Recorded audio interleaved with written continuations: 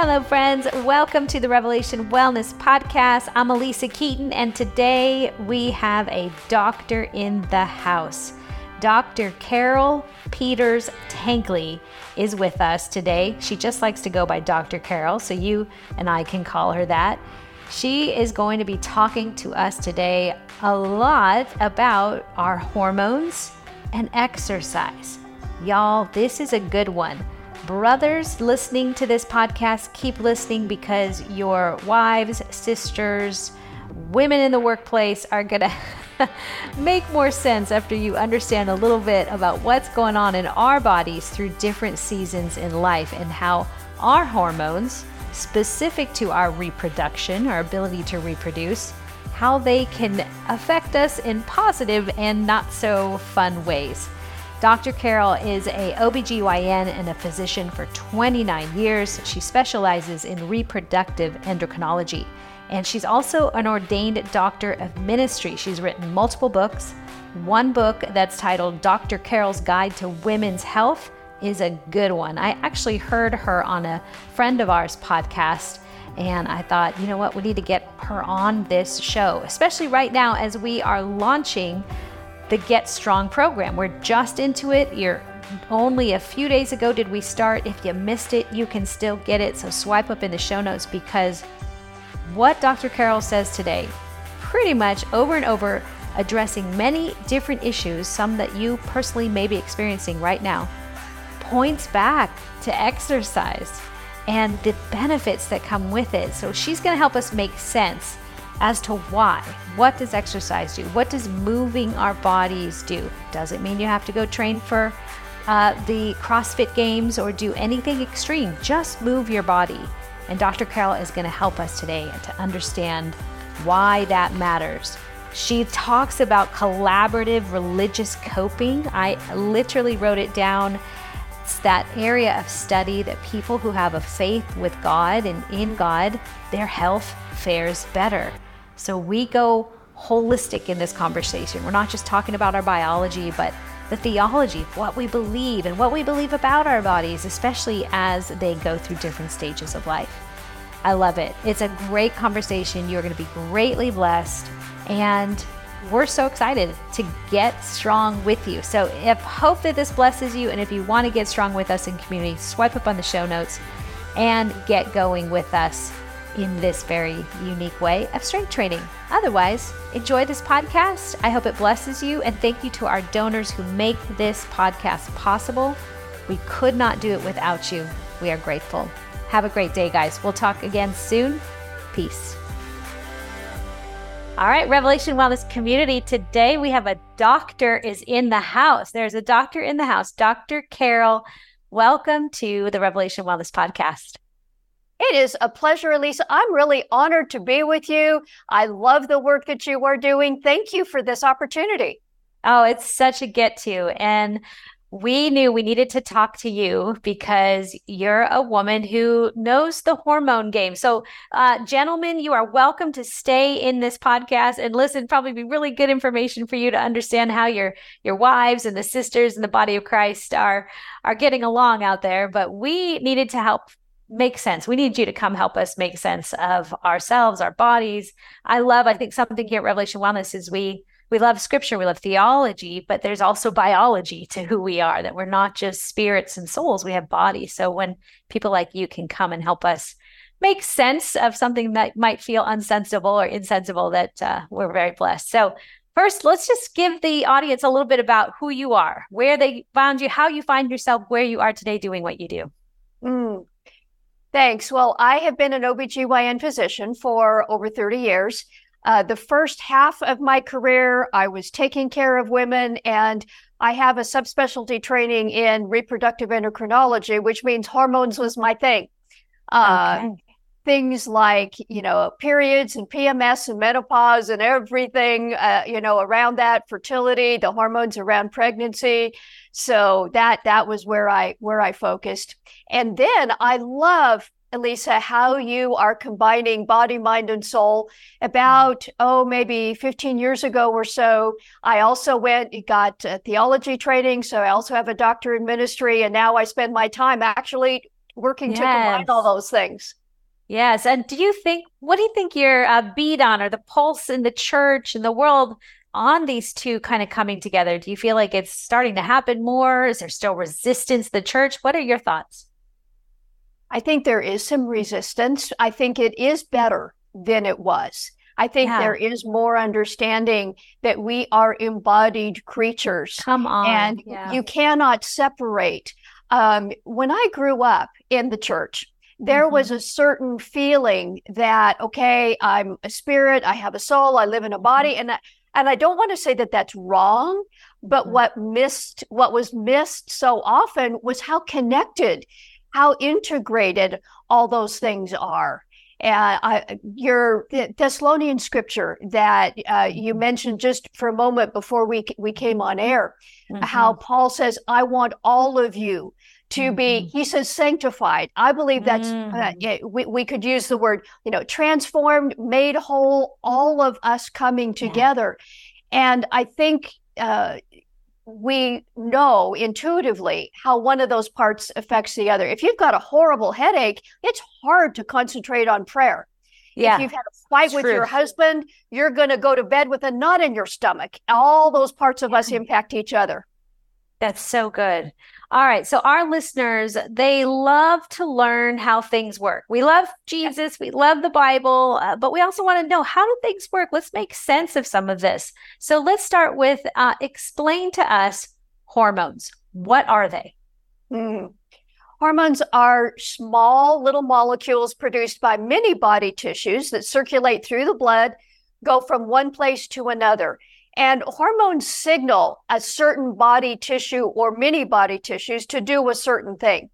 Well, when we're talking in the OBGYN and reproductive endocrinology field that I've spent my life in, the hormones in particular talk about reproductive hormones, primarily those that come from the ovary. There are certainly other hormones that different body tissues, like the adrenal gland or the thyroid or so on, produce that impact our well-being and impact reproductive function and so on. But in particular, it's what the ovaries do. And I think every woman who is listening or watching is going to recognize that impacts her body, mind, and soul. That's good. Okay, so you specialize in the reproductive area of hormones, correct? So that's going to have some women perking up and listening should they maybe have a hard time getting pregnant or holding pregnancies, or in any way that the lady parts down there. So how does exercise affect hormones? How are those two connected? A lot. Exercise impacts that a lot. And I'm going to address that by different seasons of life. First of all, for the young woman who is a teenager going through puberty, our bodies need a certain amount of fatty tissue for puberty to finish its process. If there is not enough body fat, the ovaries will not start going through their monthly cycle, producing estrogen and progesterone and so on. That has become better known than in some areas in the athletic area. In fact, there's a syndrome that used to be called the athletic triad. Now it's called RED-S, relative estrogen deficiency related to sport. Excessive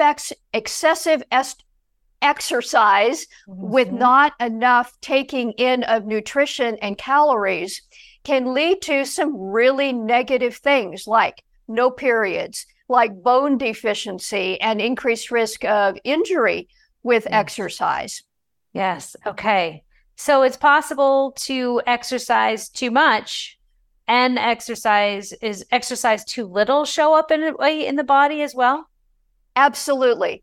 Exercising too little, especially for young women, can, of course, lead to extra body weight. And I know you talk about that a lot, but it's more than just body weight. It's the metabolism, it's the muscle and bone strength and health, and certainly the relative amount of fatty tissue versus muscle tissue and so on affects hormones, affects reproductive hormones, affects the ability to get pregnant, affects the ease of pregnancy, the risk of pregnancy complications. exercise during pregnancy is a very important thing. The amount of exercise may need to be moderated. Weight-bearing exercise may need to cut back a little bit on that. There can be an increased risk of certain kinds of injuries during pregnancy, but we know that a woman who was healthy and exercising before pregnancy, if she continues to exercise during pregnancy, her pregnancy and her baby are likely to actually be healthier than if she didn't. So we know that's a good thing during pregnancy. Okay, I'm going to ask you this question because I remember that was the school of thought when I was pregnant with my first child back in the early 2000s. Yes, early 2000s, 2000, actually, the year 2000. And I've always been an active person for the most part, sports, did all that. And so my doctor said, you can go ahead and keep doing what you do. Now, I had extreme level of fitness because I'm teaching classes. I was at that level, and he said, keep doing it. My son ended up being pretty low weight, very colicky, gas reflux. Like, I had a lot of issues with that child. Do you think there was something about me kind of going too high in my extremity, the extremeness of the intensity that I was at? Or what would you say to that? Because now in hindsight, I think I should have taken it a little more easy. I should have maybe moderated my heart rate a little bit more. Just maybe it would have been more nurturing for him. And to be honest, Dr. Carol, I was in more of an unhealthy mindset, trying to get my health of like my body's good, not afraid of putting on weight because I'm pregnant, or afraid of, that I remember women at the gym saying, oh, just wait till you have that baby. You're going to have a hard time losing that baby weight. It's almost like, they were cursing each other. And so there's a little bit of me trying to prove something. What would you say to that? What kind of advice would you give a woman maybe in that situation? Yeah, I think it's the balance between energy input and energy output. And so if somebody who is pregnant is cutting down on their nutrition to try and limit how much weight they gain during pregnancy, that is going to predispose to low birth weight for the baby. So I don't know that it's by itself the amount of exercise. Another thing that may impact pregnancy health is temperature. Body temperature, elevated body temperature negatively impacts the baby, because the uterus doesn't have the same ability to, sweat or, release the body temperature. So a fever or prolonged increased temperature from exercise may have an impact on fetal growth. We know quite well that a certain level of weight gain during pregnancy is really important. And if a woman gains less than that amount of weight, and she was already at a healthy weight before, then that predisposes to low birth weight. If a woman is already overweight when she gets pregnant, then she may not need to, quotes, need to gain as much weight. Okay. What about cortisol, the stress hormone of cortisol, and a woman who is, let's just talk about a woman who's pregnant, and then maybe a woman who is perimenopausal, moving into transitions of life? Sure. Cortisol is necessary. We cannot live without cortisol. And chronic elevated levels of cortisol do all kinds of bad things. Tell us. It's one thing if you have a shot of cortisol to run away from a bear. Well, we're not running away from bears. Right. But we may be watching social media for long periods of time, or there may be just negative thought patterns. This is one of the ways where body, mind, and soul are so integrated.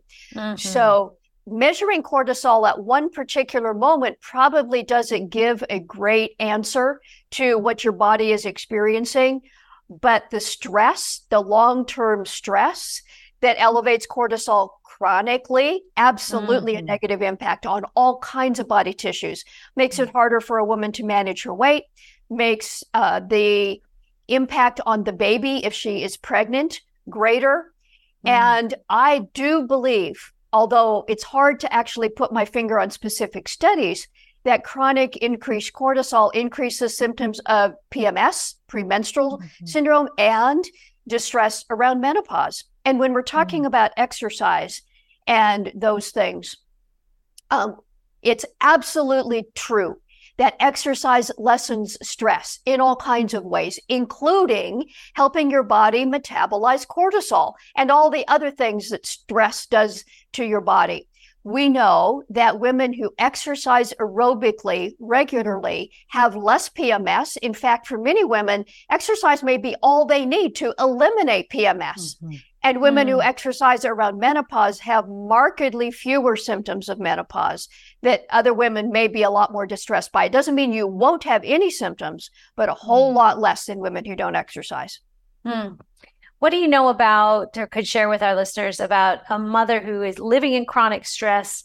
And I've seen some studies out there that try to point, I know you know where I'm going, where the child will have more health issues or could be altered in some way in their genetic makeup. Do you know or want to speak to that in any way?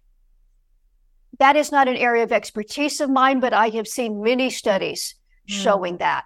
We do know that the mental state of women during their pregnancy can be carried over to the child. So if a woman, for example, experiences trauma, if she's married and her husband betrays her while she's pregnant, or if she is experiencing domestic violence or moving from one place to another under difficult circumstances like refugees and whatever, the complications for her child go up.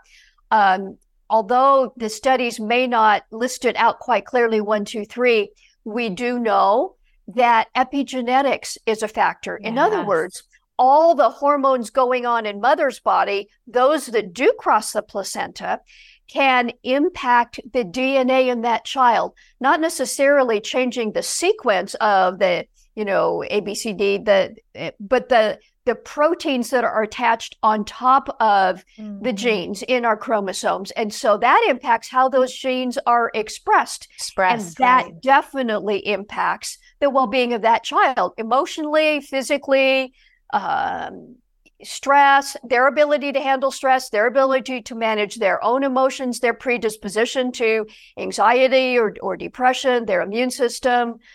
So yeah, it's a big deal. Wow. Don't you think it's amazing? Like, God's kind of designed our bodies for this flexibility in a way of, even though you might have some predisposition, it doesn't mean that it will have to express that way based on environment, internal, external. But we do get to co-labor. I like to think we do get to co-labor with our maker in how we will live this life. And it's kind of a real gift. And sometimes people just tell me what to do. I don't want the choices. It's too stressful enough. But so there's something to what I hear you saying. Then to me, I think what I'm hearing you say is there's something to a woman who is pregnant in that time of life to kind of caring for the environment of where. Yes. And that is holistic. It certainly, like you and I were talking earlier, includes the amount of calories she takes in. But it's a whole lot more than that. It is body, mind, and soul. And that gets passed on in ways that medically, I believe we only partially understand. True. I also really appreciate that you talked about our cooperation with God.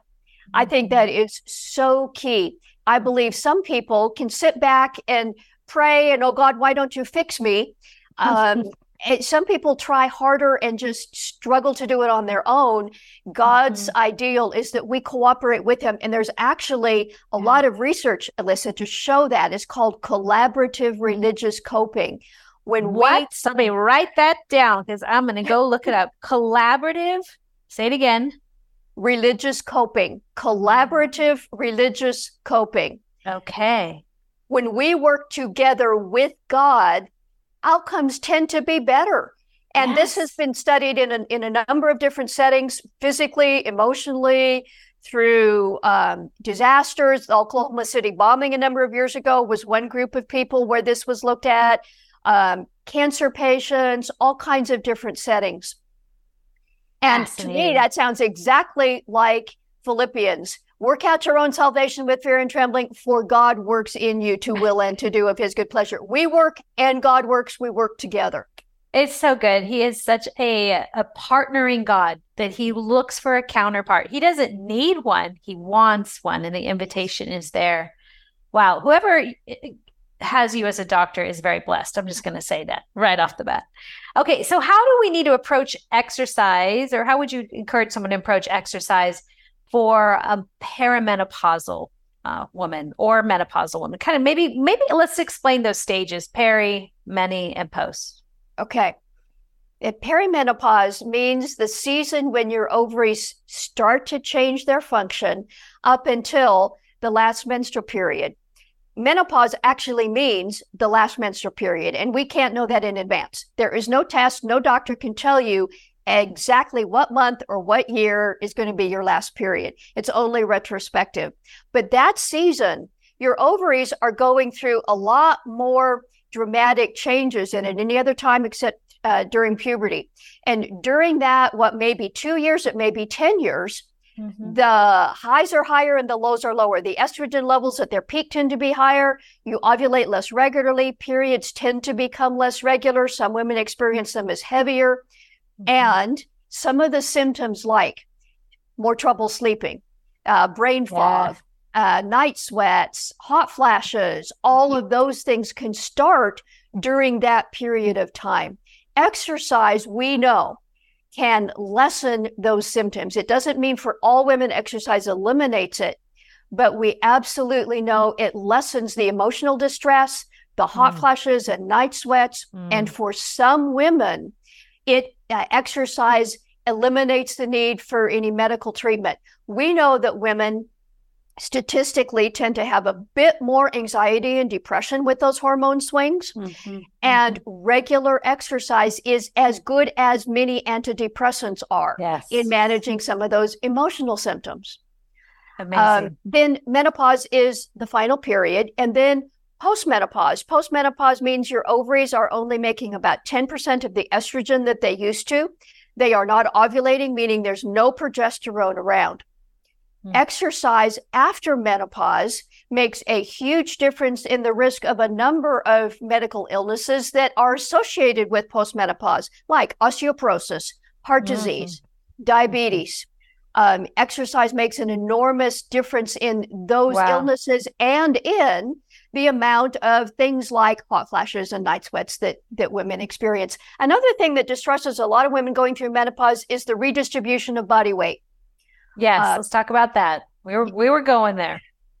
Around the time of menopause, weight tends to start accumulating in the midsection. Now, that tends to actually help in some ways. You can think of your body trying to help you with your estrogen because fat cells make a little bit of estrogen. So as your ovaries are not making as much and then pretty much stop after menopause making estrogen, the fat cells in your midsection are making some estrogen. So your body is trying to help a little bit. The only thing that lessens fat redistribution is exercise. It doesn't necessarily eliminate it. There will still be a redistribution. Estrogen doesn't eliminate that. Exercise is the only thing that does what can be done in lessening that fat redistribution. Okay, I want to understand this again, and maybe I love and fascinated by our body design. So you're saying in the belly area, there are estrogen receptors, or we're making estrogen there? Explain that again in the belly. Okay, both. Almost all your body tissues have estrogen receptors. Your bones, your muscles, your ligaments, your brain, your blood vessels, and the fat tissue everywhere in particular. In the belly area, there is always a bit of fat around your intestines and underneath and on top of the abdominal muscles. The percentage of your body fat that is centered in your abdominal area tends to increase around and after menopause, meaning there are always some fat cells everywhere in every woman's body, every man's body too, or we wouldn't survive. But let's just say there were 1 million fat cells in your body. There's a lot more than that. But let's just say there's 1 million fat cells in your body. At 25, the distribution of those fat cells throughout your body is a little more even. After menopause, more of those million fat cells tend to be accumulated in your midsection. And those fat cells make a little bit of estrogen. Fascinating. Yeah. So what is a woman to do? I mean, you say exercise helps. So that's good. What else would a woman who's saying my body doesn't feel comfortable to me anymore? I think that just noticing your pants fit differently, clothing fits differently. It's this real kind of transition of am I gonna punish my body to try and hold on to something of my youth, which then to me would only cause more stress and feel more damaging to the tissues of our hormones and our body makeup? Or kind of how do we shift into a new state of mind, body, being? Yeah. Thank you for asking that. The view internally about aging makes a big difference on symptoms. Amen. In certain cultures of the world where aging is viewed as an honor more so than in the standard Western culture, like here in the United States, by and large, women have a lot fewer symptoms of menopause. Now, I'm not saying it's all in your head. I am saying that looking at the post-menopause season as a bad thing, it's not going to be good for your body, mind, or soul. Amen. Yes. There is something about maturity and a gift that you have as a senior woman that other women, other people, the world needs. That is one benefit of living today, because centuries ago, a lot of women didn't survive past menopause. Now, a third of your life may be after menopause, and that may be your most productive years. This was not a Christian study, but there have been studies looking at what decade do people produce the most, give the most to the world. Your 60s is number one. Yes. Your 70s is number two. Your 50s is number three. So for a woman who is 50 or over, this can be the best time of your life. So befriend your body. Yeah. Recognize that the way God designed you for this world is good. It doesn't mean we have to enjoy the limitations, but we embrace the limitations that God built us with and be a friend to your body. And see what may God have you give to others, to the world, to your husband, to your family, to your job, whatever. What can you make as an offering now that you don't have the kind of constraints you may have had if you were raising children? Many women were raising children, not all. In the past, there's a degree of freedom now. Yes. It can be very good. Preach, Dr. Carol, preach. Yes. I've been trying to say that to some friends. I just became an empty nester 2 years ago.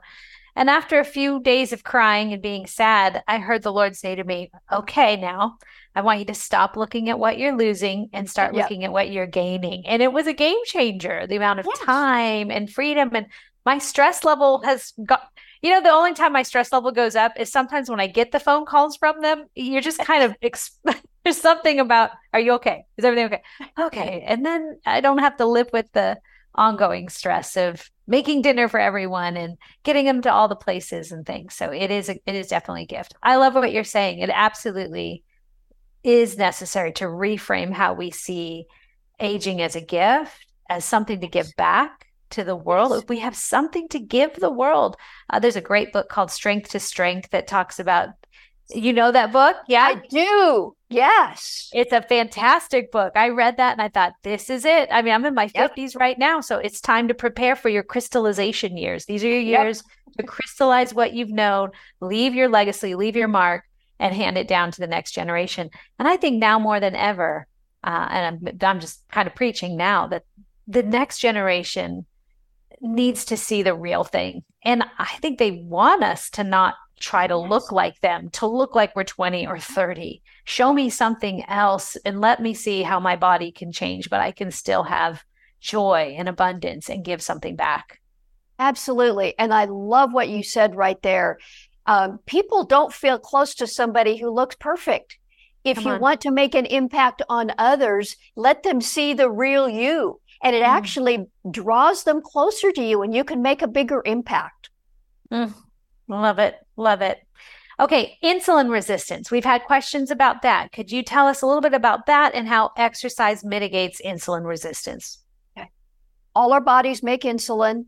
The only exceptions are severe type 1 diabetics who need insulin, but all the rest of us make insulin. Insulin is made by the pancreas and tells all the cells in your body everywhere when to take in blood sugar, which cells live on. When that isn't happening efficiently, the insulin levels have to get higher and higher and higher for your body cells to get the message. It's like your body cells are getting hearing loss, and the insulin message isn't getting through. Wow. The problem is that whole process leads to a lot of risk of illness, diabetes being the most frequent, but it can lead to all other kinds of things, impact on the kidneys, on the eyes, on the blood vessels, risk of heart disease. It impacts your metabolism so that managing your weight becomes more difficult. Among the most powerful things you can do on your own to change insulin resistance is exercise. Insulin makes your body cells wake up and listen more clearly to the insulin message. And one of the ways it does that is by increasing muscle mass and the metabolism in muscles. I'm sure you preach this all the time, Melissa. And when muscles increase their metabolism, it's not only for the 20 minutes or 30 minutes or 60 minutes that you're exercising or more. It happens for hours, sometimes all day. And that is the best thing you can do to improve insulin resistance. We know people who have actually been diabetic and needing either medication or insulin itself, type 2 diabetes, because they are so insulin resistant, who begin a regular exercise program and can either decrease or sometimes eliminate the medications that they're on because of how wonderful that impact of exercise can be. Wow. It's such a good reminder of what a gift. If you're gifted with the ability to move, make some space to move. There's another book I read recently called Exercised. I can't remember who wrote it, but it was interesting to look at the fact we were never meant to be as sedentary as we are.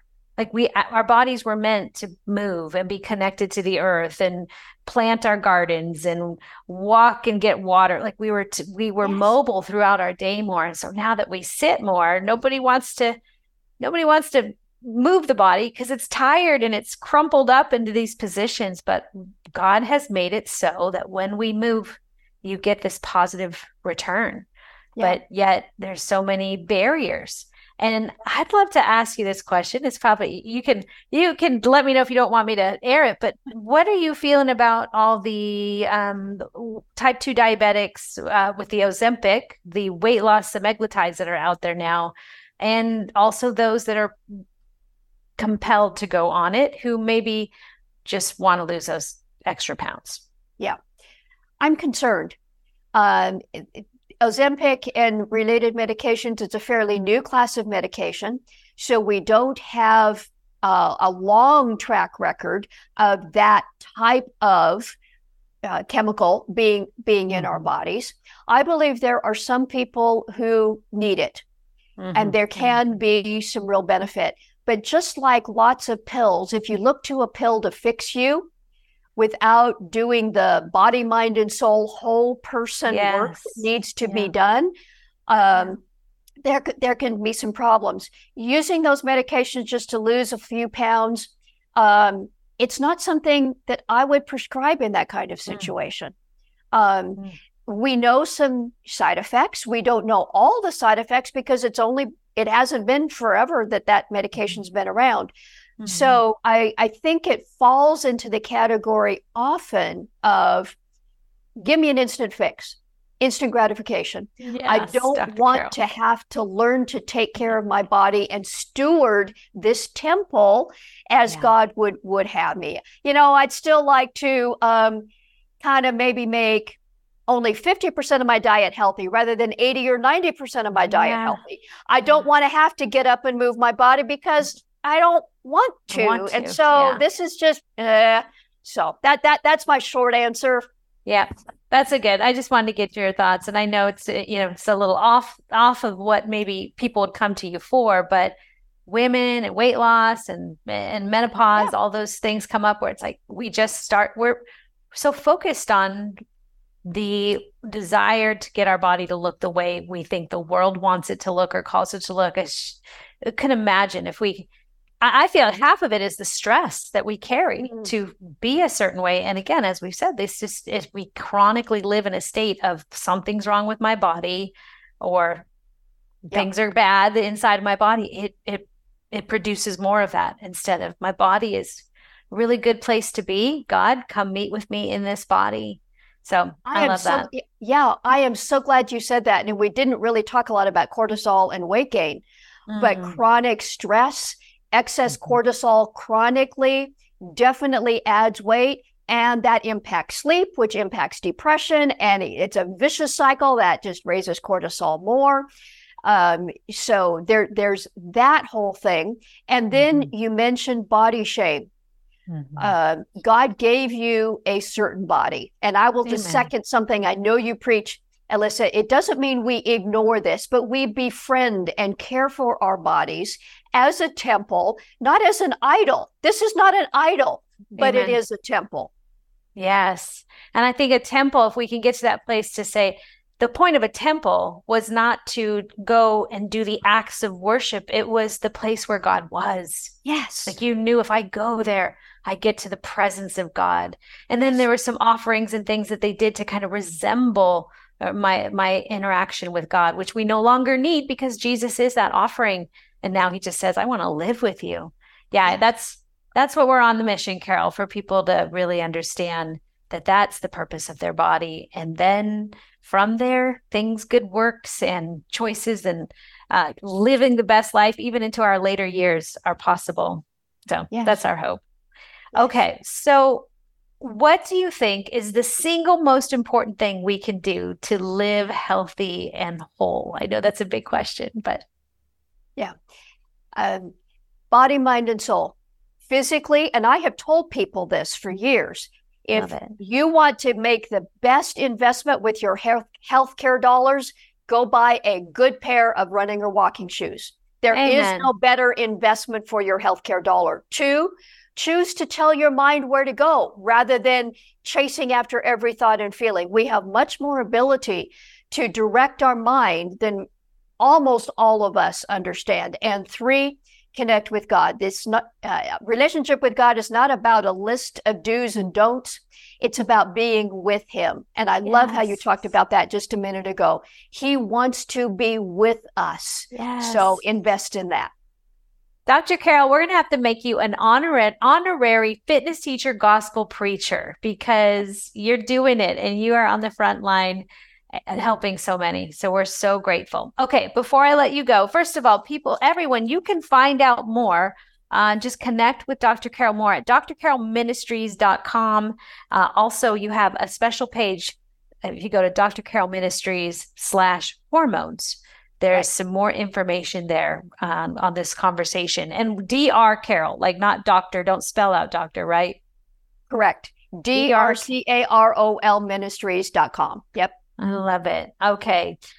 And we like to ask these final questions. They're just fun questions. We want to know your favorite way to move your body. What does Dr. Carol do to live in good body health? Before the sun gets up, I live in Texas. It's hot here. So before the sun gets up, I get dressed almost every day and spend about 30 minutes running, walking outside. And then I also have some arm weights. And when I got about 55, I didn't like the way my arms looked. I hadn't done weight training before that, but for the last several years, I've been doing some arm exercises with my arm weights. The strength training, and we didn't even hit on that a little bit. I think right now we're in a strength training program, our community is, but the fact that that when we strength train, that insulin resistance goes down, like our bodies start to hold on to all those good chemicals throughout the day because it's now in the muscle tissue. So strength training has such great lasting benefits rather than, when we go for a walk, yes, we still reap benefits afterwards, but when it's in your tissues of your muscles, such benefit that goes even longer, I guess you could say. And it's low impact, which is always nice. Yep. Love it. Awesome. Okay. And now people are going to want to know, what's your favorite active wear to wear when you move your body? I particularly wasn't prepared for that. I know. I have to say I don't invest a lot of money. I tend to, when I'm outside, I just wear some either old jeans or leggings and a comfortable cotton shirt. I do pay a lot of attention to my shoes. And so I have some blocking on the brand right now, but some of the shoes that are really loose, and I wear orthotics. So those are in my running shoes, and that is something I invest in. That's good. Yeah. If you are going to invest in anything, you're absolutely right. A good pair of shoes, because from the foundation, the foot up, the body responds. So good. All right. Well, Dr. Carol, thank you for blessing us with your knowledge and your clarity and crystallization of what you've learned through the years. We're super blessed, and we will be talking to you again as we have this conversation some more. We'd love to have you back. Thank you, Alyssa. I'm honored to be here with Revelation Wellness for this episode, and many, many blessings to you on your work and to all the people that connect with you. Thank you. Hey, thanks so much for listening today. It's not too late to join our brand new program, Get Strong. Just swipe up on the show notes for more information about that. And if you would leave us a rating and a review, we would absolutely love it. Also, share this episode with a friend if it touched you in some way. And don't forget to leave us a message on SpeakPipe. We listen to everyone, and we are so grateful to hear from you. Until next time, peace.